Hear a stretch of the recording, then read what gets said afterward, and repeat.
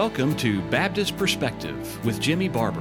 Whether you're listening while driving home from work, sitting with a hot cup of coffee, or making dinner, we hope this podcast will be thought-provoking and edifying. Now, here with today's episode is Jimmy Barber. I agree with Arthur Pink when he wrote, quote, "Nor does the idea of a progressive sanctification by which the Christian more and more dies unto sin agree with the recorded experience of the most mature saints." End of quote. However, the Scriptures teach that the child of grace is to grow in grace and in the knowledge of our Lord and Savior Jesus Christ. 2 Peter 3:18. There are many such like passages that encourage us to develop and mature in the salvation of God. Equally, there are many verses that clearly teach us that the believer will increase in his service in the kingdom of God. Nevertheless, allow me to remind you of the doctrine of progressive sanctification that teaches that the sinner, quote, dies more and more unto sin, end of quote, as he lives out his life on earth. We quoted Arthur Pink in an earlier podcast whereby he denounced this and quoted John Newton as rejecting the idea of becoming less sinful in his flesh as he grew older.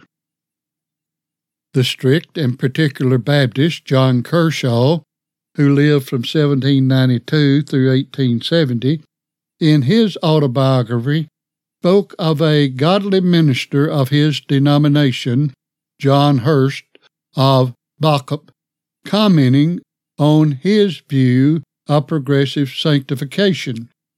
It is as follows, quote, "As to the doctrine of progressive sanctification, he said the old man of sin, as some affirm, does not get better and better, but will remain the old man of sin as long as we are in the body. For the flesh lusteth against the Spirit, and the Spirit against the flesh. And these two are contrary the one to the other, so that ye cannot do the things that ye would. What shall we see in the Shulamite? As it were the company of two armies, the flesh and the Spirit.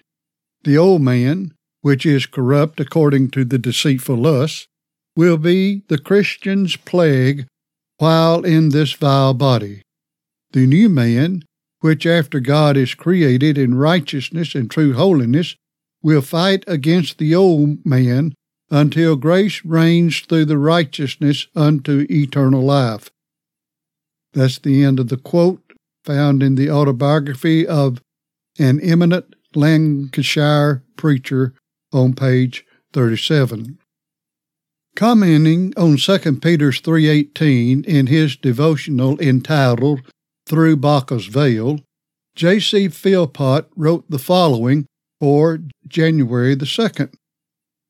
"Growth is the sure mark of life.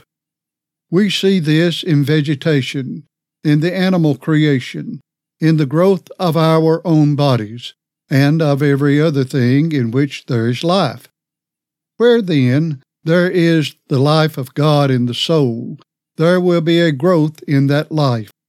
Paul says to the Thessalonian church, 'We are bound to thank God always for you, brethren, as it is fit, because your faith grows exceedingly.' 2 Thessalonians 1:3. And Peter says, 'But grow in grace and in the knowledge of our Lord and Savior Jesus Christ.' There is an increasing in the knowledge of God, Colossians 1:10, and a coming in the unity of the faith and of the knowledge of the Son of God unto a perfect man, unto the measure of the stature of the fullness of Christ, Ephesians 4:13. It was for this increasing knowledge of the Son of God that Paul stretched every desire of his soul when he followed after, if that he might apprehend that for which also he was apprehended of Christ Jesus, and thus reaching forth unto those things which were before, he pressed toward the mark for the prize of the high calling of God in Christ Jesus. Philippians 3, verses 12 through 14. This is not what is called progressive sanctification, as if the flesh got holier and holier, for that is still ever the old man, which is corrupt according to the deceitful lusts.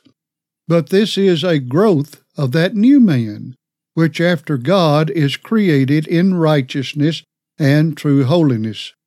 After this growth in grace, this closer conformity to the image of Christ, should we ever be striving with all the powers of our soul, not satisfied with a low, lean state before God, but with an increasing prayer and supplication, begging of the Lord that we might be filled with the knowledge of His will in all wisdom and spiritual understanding, that we might walk worthy of the Lord unto all pleasing, being fruitful in every good work and increasing in the knowledge of God. Colossians 1, 9 and 10. That's from pages 3 and 4. Again, in his devotional, that is, Philpotts, March 19, commenting on John 3:6, he gave the following: There is no promise made that we shall be set free in this life from the indwelling and inworking of sin.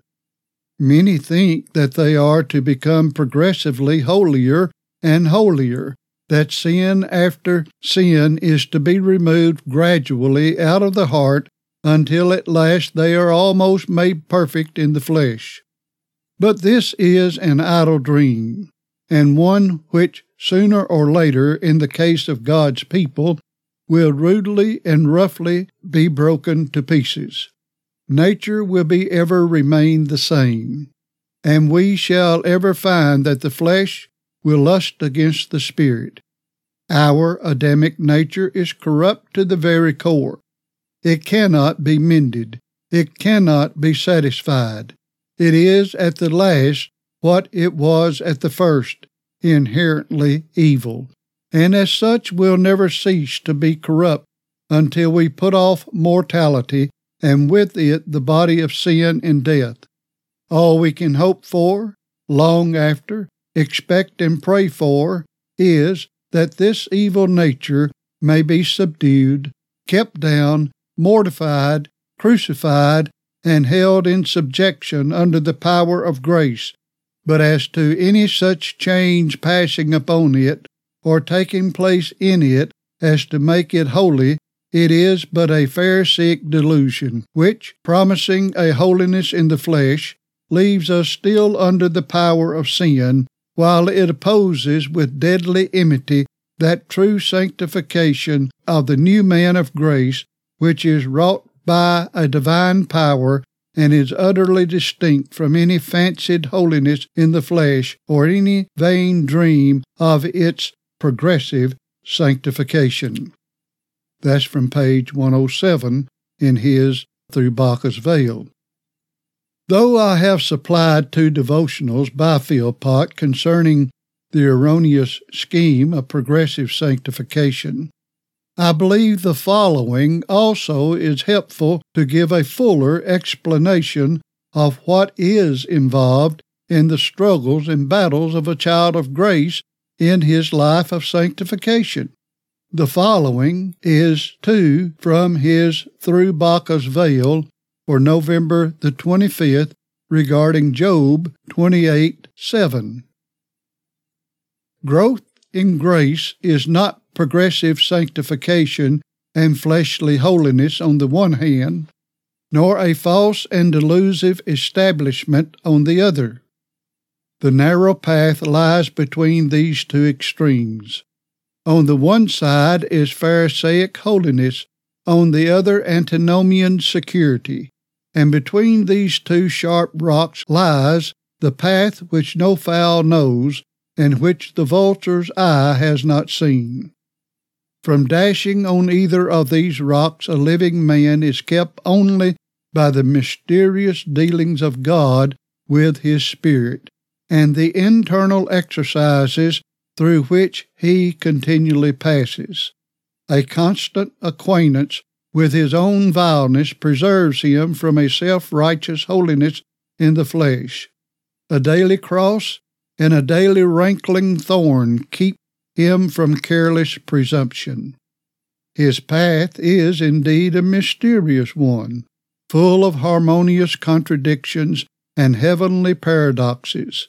He is never easy when at ease, nor without a burden when he has none.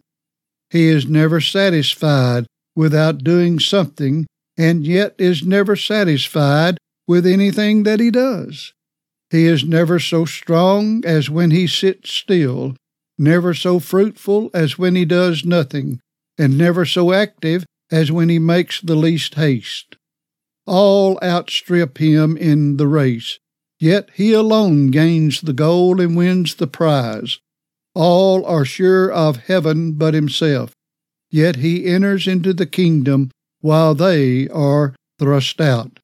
He wins pardon through guilt, hope through despair, deliverance through temptation, comfort through affliction, and a robe of righteousness through filthy rags.